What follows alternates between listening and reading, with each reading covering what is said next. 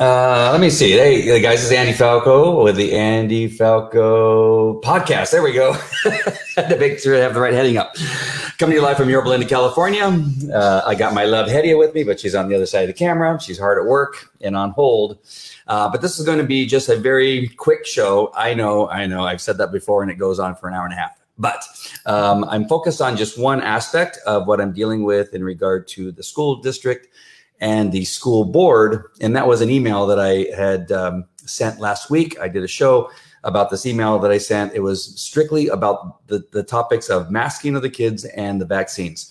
A follow-up email will be going out shortly that I'm working on right now in regard to critical race theory and the committee that they voted for in the last school board meeting. So we'll be talking about that, not a lot right now, but it just a little bit before we end this broadcast.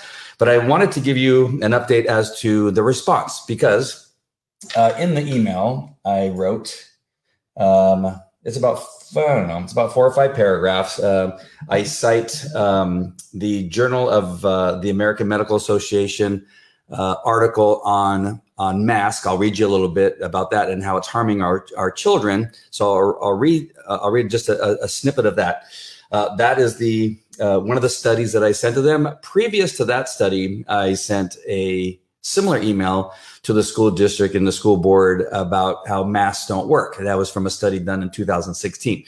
So I'd already sent them one at the beginning of the pandemic in regard to the mask, and that had to do with the ineffectiveness of the mask in a study that was done previous to the pandemic. Why is that important? Well, it's important because that study was done without any bias based on, what the government was trying to say, what the media was trying to say, what the CDC was trying to say. It was just simply a study just to talk about how effective masks were against such things as a virus. And essentially that study said they weren't effective at all, especially the paper and cloth masks that 99.9% of the people were wearing and have been wearing throughout the pandemic as we walk around the streets. Not, of course, medical personnel or those in laboratories. They wear something completely different, which does protect them from something like a virus, but not the mask that we were told we should wear to protect us. As a matter of fact, we've learned from other studies, not necessarily done in the United States, but in other countries, that the lockdown and being locked down actually caused more people to catch the virus than those that weren't locked down. So those are some of the studies that over the last year I've been sending the school district.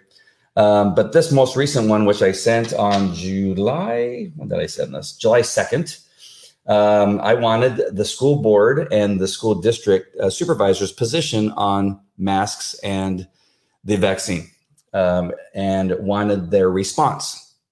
I also sent them a video, one of the most recent videos, which you've probably seen, and that is the mother testifying in regard to her daughter having a vaccine and the negative results that she had, that she's now having tons of different problems. And if you haven't seen the video, look for it. I might try to play it before we leave here, just in case you haven't seen it. But it's the one where she talks about where she's pro-vaccine. Her and her husband decided that they would get their, I believe she's 12 or 14 year old daughter into the program where they would get the vaccine. And as a result, the child is very ill and has trouble holding up her head and is nauseous all the time and is just having a difficult time with the after effects of the virus. So I sent that video. And again, I wanted their position on the mandated vaccine to go back to school position and whether or not they were going to try to force our children to wear masks. As a result, I only got a couple replies, as you can imagine. The usual people are hiding from the subject and have decided that they don't want to respond to my emails. The new district supervisor has yet to respond to any of my emails. The previous school district supervisor did, and we've had a few conversations. Well, he's gone now, and there is a new school district, which I'll tell you his name in just a minute. But I want to focus on the school board members right now. So just so as I bring, hold on. Need to get rid of that one, bring up the one that I really intended to bring up. Hold on. We're going to bring up the school board members and show you who they are and their names. And you can obviously know who they are. It's important to know who your school board members are. Also, I want to make sure that go ahead and comment if you would, please. So this will be pushed out to people out on the social media. We're broadcasting on Facebook, YouTube, and 2 Twitter pages. So 5 different Facebook pages, YouTube, and 2 Twitter pages. And so by you commenting and sharing and liking or giving hearts or whatever you want to give, this will tell the algorithms of the social media platforms to send it out so other people can see it. All right. So I would appreciate it if you would do that. But the school board members that we are speaking of here at the Placentia Yorba School District, also known as PYLUSD, is Karen Freeman. She's the president. She's been, she was first elected back in 1989, if you can imagine. It's obviously time to get her out. She did not respond, and she's never responded to any of my emails asking simple questions. My emails are not mean. I don't speak to them like I talk on my show. And they're just simply asking, what's your position? Here's what I have. Here's what I know. This is what my research tells me. Now that you have the research, what is your response? Karen Freeman has never responded. And right now it looks like she's also for the critical race theory curriculum. So she's one that we're going to want to work on getting out and voting out. The next one is Carrie Buck. Carrie Buck was first elected back in 2010. Again, that's a very long time to be in this position. And obviously we've been asleep. If these 2 women have been a part of this problem that we're in now, it's no wonder that we're in this situation that we are with schools. And again, I always say that the Placentia Yorba School District is probably one of the better school districts in California. Not as liberal as probably one you'll find in Los Angeles School District or up near San Francisco, obviously. But we're still going to be affected by not only the liberals that are on the school board, but by the school unions. And obviously, we're going to be fighting against them. So right now, Karen Freeman and Carrie Buck, again, have never responded to any of these emails. They didn't respond to this one in any way, shape, or form. Marilyn Anderson is one that, she came to the rallies that we were having for the new school board members because we were looking for people that would be voting from a conservative standpoint, that would be keeping in mind the children of, conservative Christians, of first responders. And these are the rallies that we were putting together, were first responder rallies and that type of thing. And so the audience that was there was one that would be for somebody that supported first responders, schools that did not get into the critical race theory, and for not masking and vaccinating our children. So she would come to these rallies and we helped her get voted in. And it turns out that I did not get a response from her. And it turns out she also voted for a committee on looking into critical race theory curriculum. So Marilyn Anderson is a lot of a disappointment. And turns out she's not the person that she claimed to be, as she would come to the rallies and say that she was going to be for us and she was going to be for the kids and she was going to make sure that the kids were taken care of. Well, she's not, and she hasn't responded. The 2 responses I did get, of course, are from Leandra Blades. She sent me an email and said that she is against masking and against mandating vaccines. Again, you can get a vaccine if you want, but mandating the vaccines is what my question was, and whether they were going to be for or against. So Leandra sent me an email, and then Sean Youngblood, actually, he and I talked on the phone after my email. He sent me a response and said, let's talk on the phone. And we had a conversation, and he assured me that he is also not for masking and not for mandating a vaccine. Again, if you want to get one, if you want your child to have one and you want to do that to your children, then that is purely up to you. But the mandate of having it is what we were wondering what their position was. So Leandra and Sean did respond. Nobody else responded. The school district, let's bring him up here. Hold on one second. School board staff. Hold on, I'm going to find it. Right there, the superintendent. All right, so I just want to make sure to have his name in front of me. Dr. James Ilsasser. There, I couldn't remember his last name. Dr. James Ilsasser, no response. No email, not we're not going to respond. No, we're not going to, do anything. Not a yes and not a no. So I got nothing from them. I also sent it to the board of trustees, and all I got was a Autobot response that said, "Thank you for your email and thank you for your interest. Somebody will be reaching out to you shortly," and nobody ever did. So that's the report on that particular thing. Let me get to the JAMA report here. I'm going to go ahead and get rid of this one, bring the JAMA, and just so you can read, if you've not read it yet, you should look it up. I will put the link in the comments. So if you could, again, it would be great if you commented. I know maybe some people are afraid to comment, but that's the reason we're in this predicament, is because people have become afraid to let their opinion known and to speak out. But if you can comment and just let us know, let me know what you think. If you're for or against, it's always good to know that. And I can also, let me go ahead and put the link in now before I forget, before we get to the end.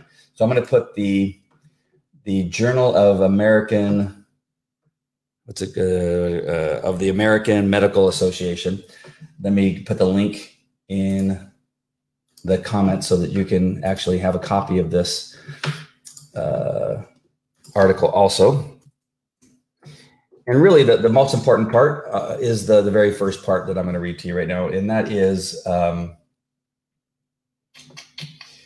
many governments have made nose and mouth covering or face mask compulsory for school children. The evidence base for this is weak. The question whether nose and mouth covering increases carbon dioxide inhaled is crucial. A large-scale survey in Germany of adverse effects in parents and children using data of 25,930 children was shown that 68% of the participating children had problems when wearing nose and mouth coverings.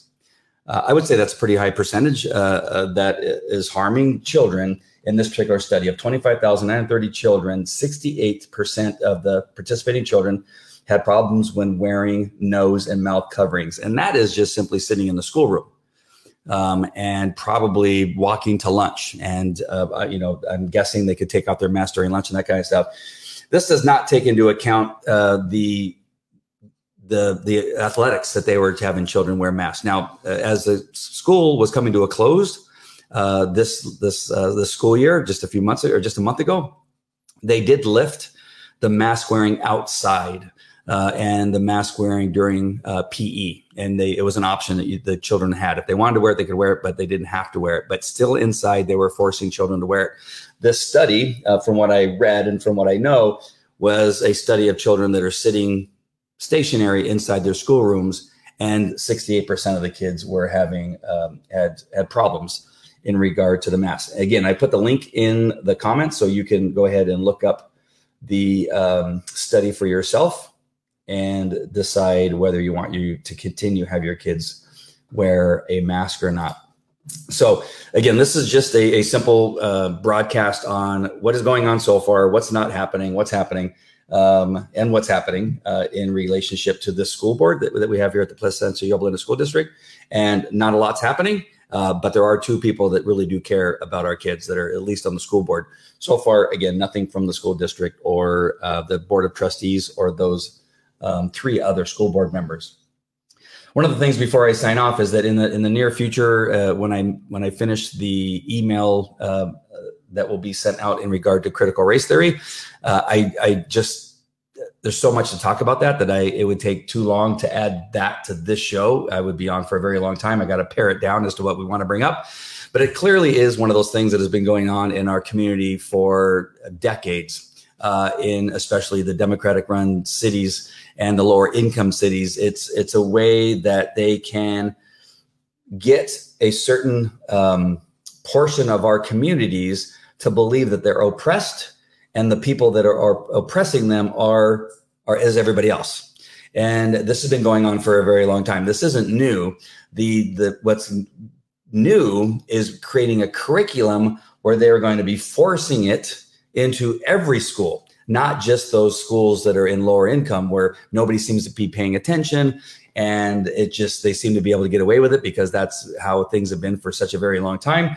But now they're bringing these curriculums into other communities where it is affecting our kids.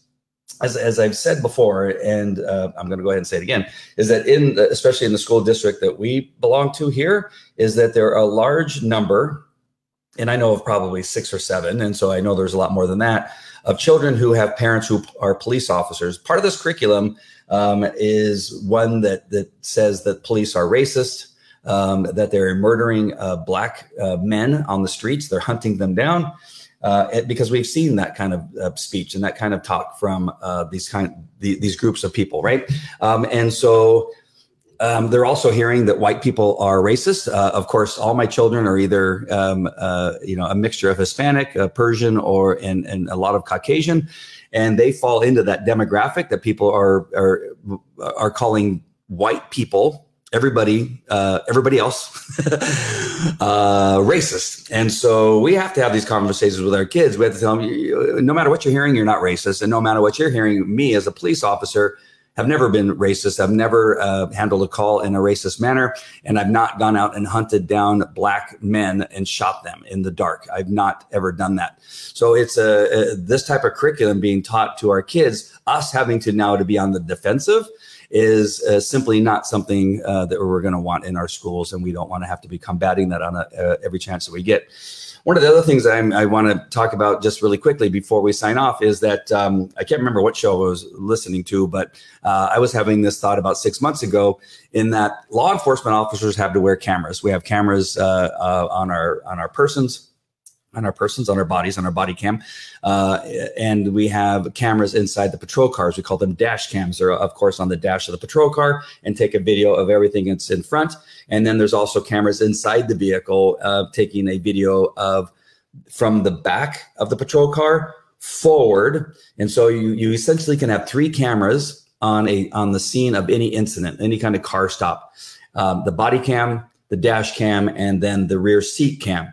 So if that has been accepted and is encouraged, and it has helped law enforcement in many cases not be blamed for something, it has been very helpful when somebody claims that a police officer was heavy-handed or said something they didn't say. These cameras have actually helped in many cases a police officer from having lose a lawsuit or be fired from a job, and they just pull the camera and say, "See, I never said that," or "See, I never did that," or "They were the ones who shot first," or "They were the ones who tried to punch me first." The cameras have been very helpful. And of course, they've also been helpful in cops that have done things that aren't correct, that have lashed out against a motorist unnecessarily. And so they're important for that. I believe now strongly that if it's good enough for police, it's good enough for the classroom. And so one of the things I think we should start talking about is putting cameras in the classroom. And so that we can, anytime we want to, log in to our children's login for their Google, right? Every kid gets a number. We could use that number to log in to their classroom through Aries, is what we use with Placentia Yorba School District.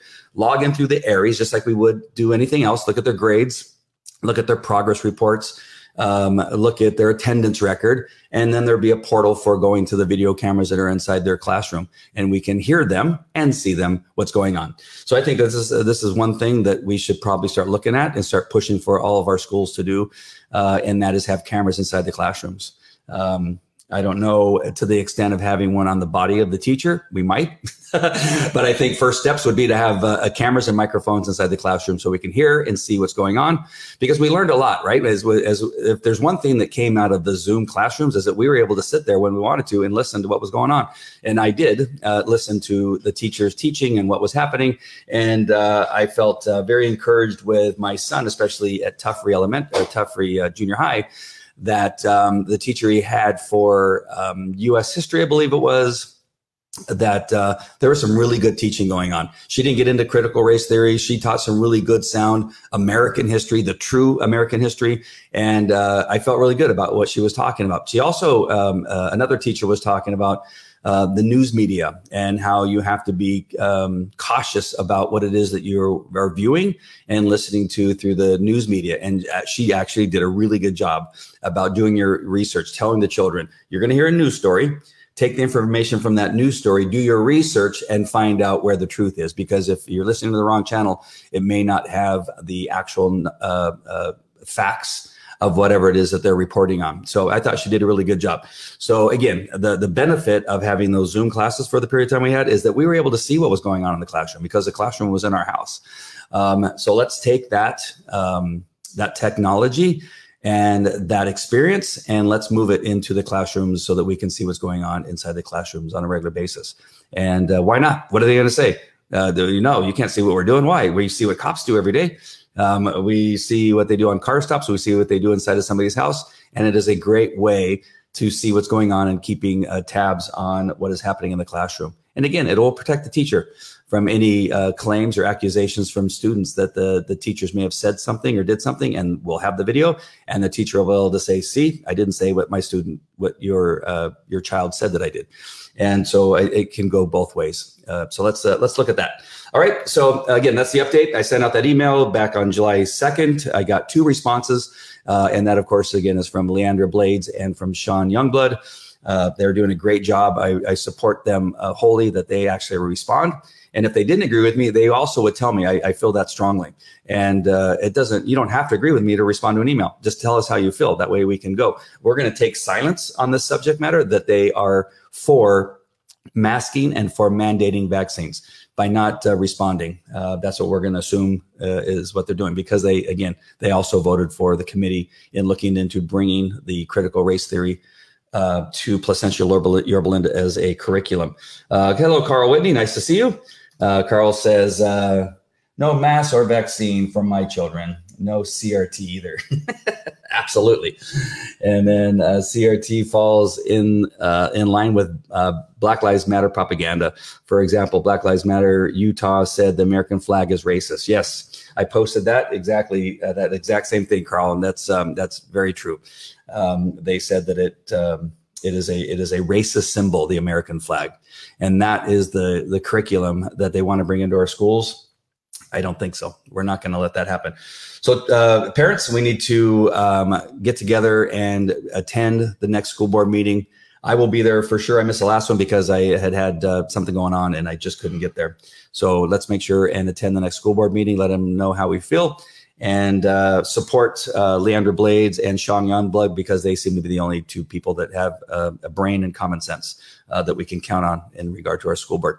All right, my friends, I hope you're well. Again, make sure and share. And if you're watching the replay, please comment and let me know, where you're watching from, whether you agree or disagree. I love to get both arguments, and let me know what it is you want us to talk about going further as we do more reports on the Placentia Yorba School District. All right. Talk to you later. Take care. Bye.